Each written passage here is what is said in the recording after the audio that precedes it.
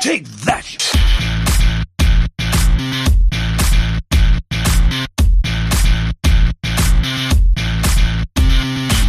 Welcome to Hunting Humbug 101 with me, Theo Clark.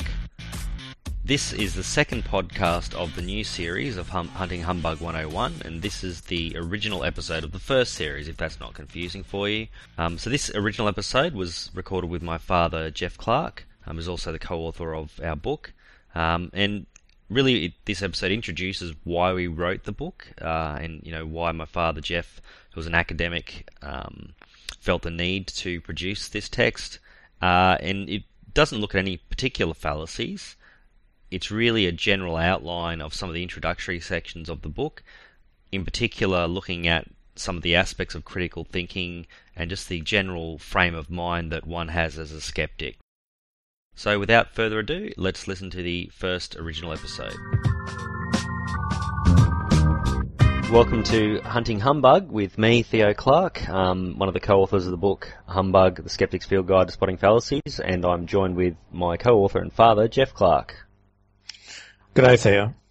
Okay, for our first little thing, I thought we'd obviously just start in with a general kind of chat about what is humbug and why we kind of got into hunting it. And then obviously as it develops later on, we do a few more of these little audio podcasts. We can talk in more specific details about some of the different fallacies we've identified and we like to talk about and spot. But yeah, first of all, I thought I'd just say how we've defined or the definition of humbug, which is deceptive talk or false behaviour, and talk a little bit about where you saw the need for introducing humbug to your student, introducing the idea of spotting fallacies to your students. So do you want to tell us a little bit about that, Dad? Yeah, I mean, it was often the case that I'd read a student essay and they'd know that somebody was writing something that was suspect, and they could say it was suspect just on an instinctive level, but they couldn't name a fallacy. I'd been brought up in my university education on common fallacies, and so I decided I needed to give them some background in naming these fallacies, because once you can discover the particular kind of fallacy, you have a stronger argument for saying it's a fallacy rather than just a sort of gut level instinct. So it was that was the reason I was interested in giving my students some skills in hunting down particular fallacies. Yeah, well, I think that's one of the main things is the actual articulation of it. But I also think then when you have understand there's those specific different categories of bad arguments people can put forward, it then kind of hones your skills and you actually get better at spotting it as well. So it's not just that it's a kind of a positive feedback loop. And I mean, I suppose that's the same with anything. The more you practice, the better you get at it.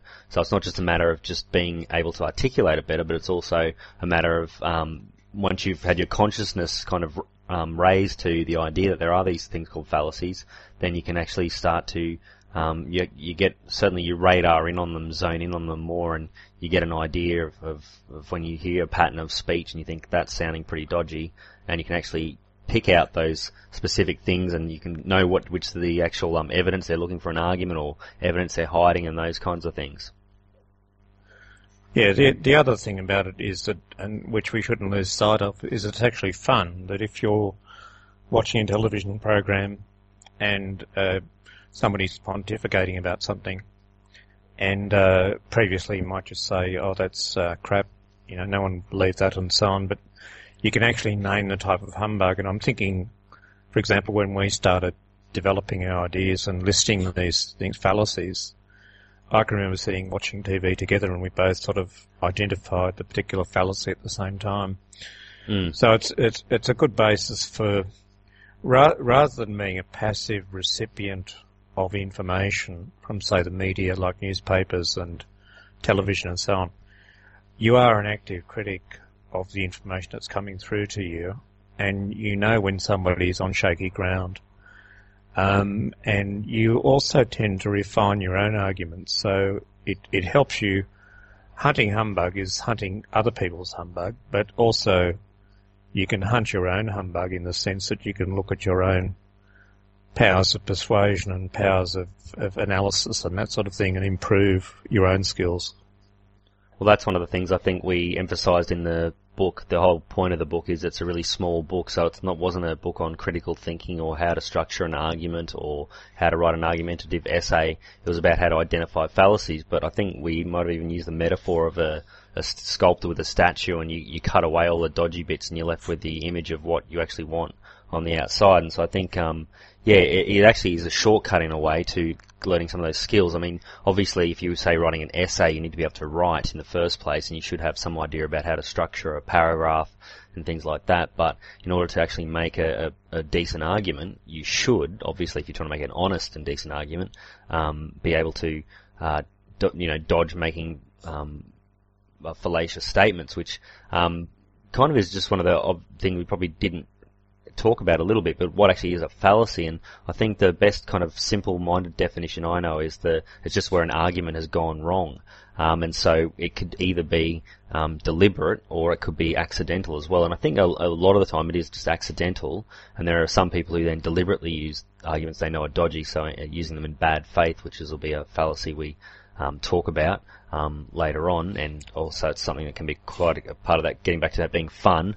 If it's not actually a kind of something that's really important, then actually arguing in bad faith can be fun, and using fallacies for evil can be fun as well. And I think you told me an anecdote or something where you talked about that with a student before, so maybe you want to reiterate that one for us.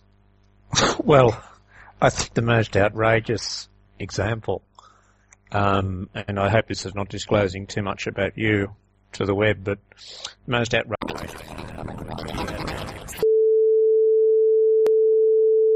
The other thing I thought, I was going to say making up statistics and also making up authors, and we'll get onto that in one of our other discussions. But false attribution, bad faith.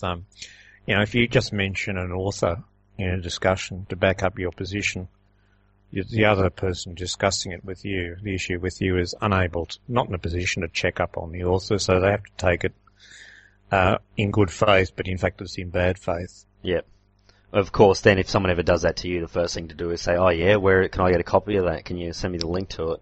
That normally can put the pressure right back on them. But of course, that's the whole point. Being aware of that is the key point as well.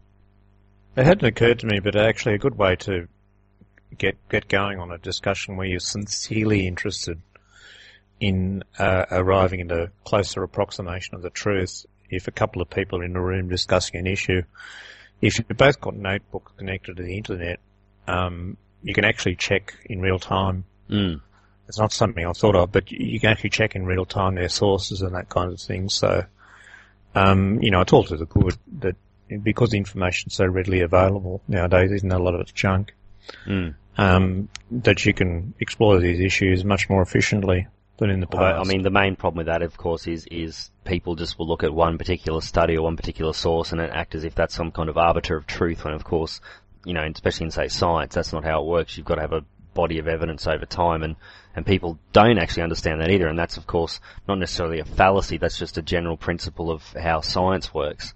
And that can work in social science too, except it's a lot harder to glean the wheat from the chaff in social science. But we can probably do a post all about social science at some stage in the future too.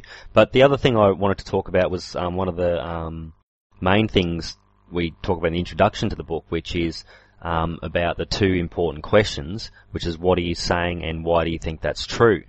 And that was, to me, that's just the basics of any kind of course in philosophy, which would be about meaning and justification. And I think that can actually be the main problem in any kind of argument you might be having with somebody, and where of course fallacies occur all the time, is that people they're not clear about what they're saying, and also the person who's listening isn't making sure they actually understand what their opponent's views are. And then they're also not necessarily justified in what they believe, and the justification is more where the fallacies specifically come into play, except of course with fallacies like gibberish and so on, where the what are you saying is not clear. But if you're genuinely a seeker after truth, which is one of the terms that we are very fond of using, so we're actually using identifying fallacies for good, which is the truth seeking. And truth seeking doesn't mean that you guarantee you get to the truth. It's just a state of mind or a habit of mind where there are no sacred cows, and you're just simply interested in trying to certainly get rid of the erroneous beliefs and then try to arguably get closer and closer to the truth.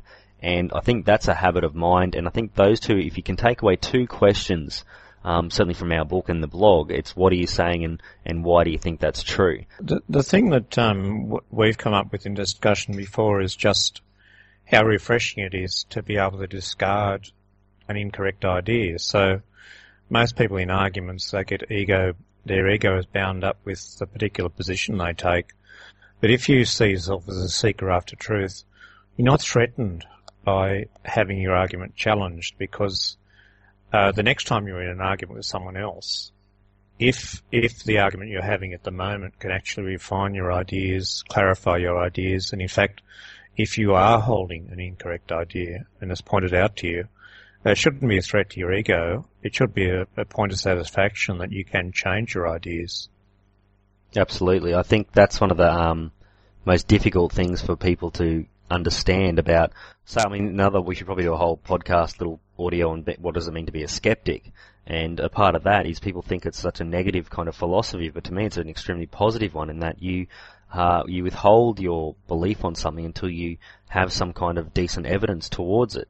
And you're open-minded to different beliefs. You just are asking for some kind of evidence for it. And then you certainly don't take that belief personally in that, I mean, given that most people haven't actually come up with the beliefs they have themselves in the first place, I mean, that's the thing that I find really strange is most of the time unless you're the scientist or the philosopher who came up with the thing in the very first place, you're just reiterating someone else's point. So why are you getting so hung onto it that you find it so offensive to be shown to be wrong? And I suppose it's probably even the language we use in terms of ownership of beliefs. You know, you've gathered a belief, or you've appropriated someone else's belief, or the belief is yours. So the ownership issue into it, and so it's even written into our language. So it's obviously a deeply ingrained thing, but it's almost a I don't know, Buddhist or Zen or something position where you can separate yourself from the actual idea itself and not be too upset. And so I suppose actually the idea that we do have ownership of is the idea of the way to think about things. And so because we have ownership of how to think about things, we're kind of immune to being offended by the actual end result being shown to be incorrect, because that's not what we actually are passionate about. I'm not passionate about for example, Newton's theory of gravitation, whether it works or not. I'm passionate about science and the methods of science. And so if someone comes along and shows, for example, say they don't find the Higgs boson with a Large Hadron Collider coming up, that's awesome. And if they do find it, that's also awesome, because I'm not interested so much in the answer, it's more the question that is far more important. I think it was Voltaire who said, judge a man, excuse his sexist pronoun, by his questions, not by his answers. And that was one of those, quotations you hit, just was a smack in the head for me, because it was just rang so true. And especially disassociating your ego from it is the number one thing, I think. Yeah, I think disassociating ego is often seen as a difficult task by people, but I think it's actually you're emotionally cool. So when we say hunting humbug, the metaphor is, if people take hunting as a kind of aggressive pursuit and so on, it is in a sense that you're. It's also a sport, however. Yeah. It's a sport, but it's cool reason. I like to think of a debate or a discussion being conducted with cool reason rather than heated emotions, because that's right, cool reason will get you there to a closer approximation of the truth. Hot emotion will just get you to defend entrenched positions. Yeah. I don't think you can take the emotion out of it. What I think the emotion does, the emotion is the driving force behind you wanting to do it in the first place. So it's the motivating factor. But then you've got to say to yourself, well, what do I actually care about? Do I care about trying to get to the truth or not? And then if you care about trying to get to the truth, you've got to take the emotion out of it to make an informed and logical and evidential decision. And so that's the key difference. So our emotions pick and choose what we're interested in. And so, for example, you might be interested in looking at, psychology, or you might be interested in looking at ghost phenomena, or you might be interested in UFO phenomena, that kind of thing. And that's fine. But there's two types of people who look at that. There's the true believers who don't care about the evidence. They just care about the emotional thrill they get from it. and there are the ones who are just as driven and interested in it, but they actually want to know whether it's true or not. And so to do that, you've got to get your emotion out of the judgment of the evidence. And that's completely clear when you look at things like, say, dowsing or something like that, where people go and decide to have a look at it scientifically and do a double-blind test. And as soon as they do, it's shown to be nothing more than just the ideomotor effect or placebo or just random chance, that kind of thing. But because people are so emotionally attached to the idea of it, they can't accept that and they can't move on. And I think that's probably one of the number one lessons for hunting humbug. Look, the other thing, Theo, is that you know me very well, and as I've been talking about dispassionate argument and cool reason, you know that I'm something of a hypocrite. In fact, I'm a bubbling cauldron of emotion during arguments, but I never show it to the person I'm talking to. That's right. I prefer to leave the discussion, as a cool, rational being, and then on my way home, I just key the Duco of their car on my way out or get tyres down. Hang on a sec. I've got some key marks on my car. Oh, no, that wasn't me. That was We never argue. We agree on everything. Yeah. That was another psychopath. All right, good. Oh, okay. Yeah, look, well, just to finish off, I think it's one of the posts I did on the blog was specifically called Fallacy, and I draw the distinction between an opinion and an argument. And I think a lot of the time people just make an opinion. And where people can go wrong in identifying fallacies is they actually try and say someone's made a fallacy when they haven't. And it'll be something we'll talk about later on in more detail too, but a fallacy only actually occurs when someone is making an argument, and an argument basically has to have some kind of premise and conclusion. And whereas an opinion is just someone's belief in something. I believe this because I believe it. And in that case, you can just dismiss it out of hand. You don't even need to entertain it. I mean, if someone's not going to give you a reason for what they believe, for why they believe something, well, it's essentially worthless. That's just their belief. So that's what I call an opinion. Of course, it depends how you define these things, but that's how I certainly use the word opinion, because I think it's useful to draw a distinction between that and an argument. And an argument is someone's opinion, but with a reason behind it. And they can be fallacious when their reason behind it is dodgy or deliberately misleading. And so that's certainly a post to go and have a look at, where I talk about the differences between those two things. And some of the things we talk about are not specifically fallacies in that the argument's bad. They could just be a devious technique people use to try and win. So moving the goalposts or something like that, that's more of a devious technique. I think you coined the term invincible ignorance for people who... That was one of my mates. Essentially, but they're essentially full of opinions. Absolutely. Without any reasoning behind them. So their opinions will remain the same no matter what evidence is put in front of them. Yep. Yeah, well, we use the term simple-minded certitude, which is essentially the same, although I think invincible ignorance means you got to give up as well, whereas simple-minded certitude, you probably think you might still have a chance with them. But yeah. Absolutely, and I think that's the key distinction to make is if it's just an opinion, well, you can just ignore it. You can say, well, that's your opinion, and you've given me no reason for that, so there's no reason why I should believe you. Whereas if you want to give me some kind of evidence, that's the difference. And if you understand fallacies, then you can look at their reason and see, is the link between what their evidence is and what their conclusion is that justifiable? And if it's not justifiable, it's probably because they've made some kind of fallacy. All right then, I think we'll leave it at that, and we will continue our conversations. We'll try and do it weekly, and until next time, I hope you have a nice week, and I'll talk to you later, Dave. Okay, see you. So that was our original episode of Hunting Humbug 101. The clips we'll be examining the next episode, as you hopefully, if you listen to the first episode of the podcast, I played you a clip to do with the 10% of the brain myth, and your challenge really was to think about what fallacy that might be involved for that podcast.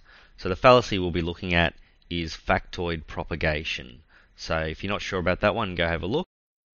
There'll be other fallacies in that episode we'll look at too, around to do with some brain claims, claims we make of the brain, but factoid propagation will be the main focus of that episode.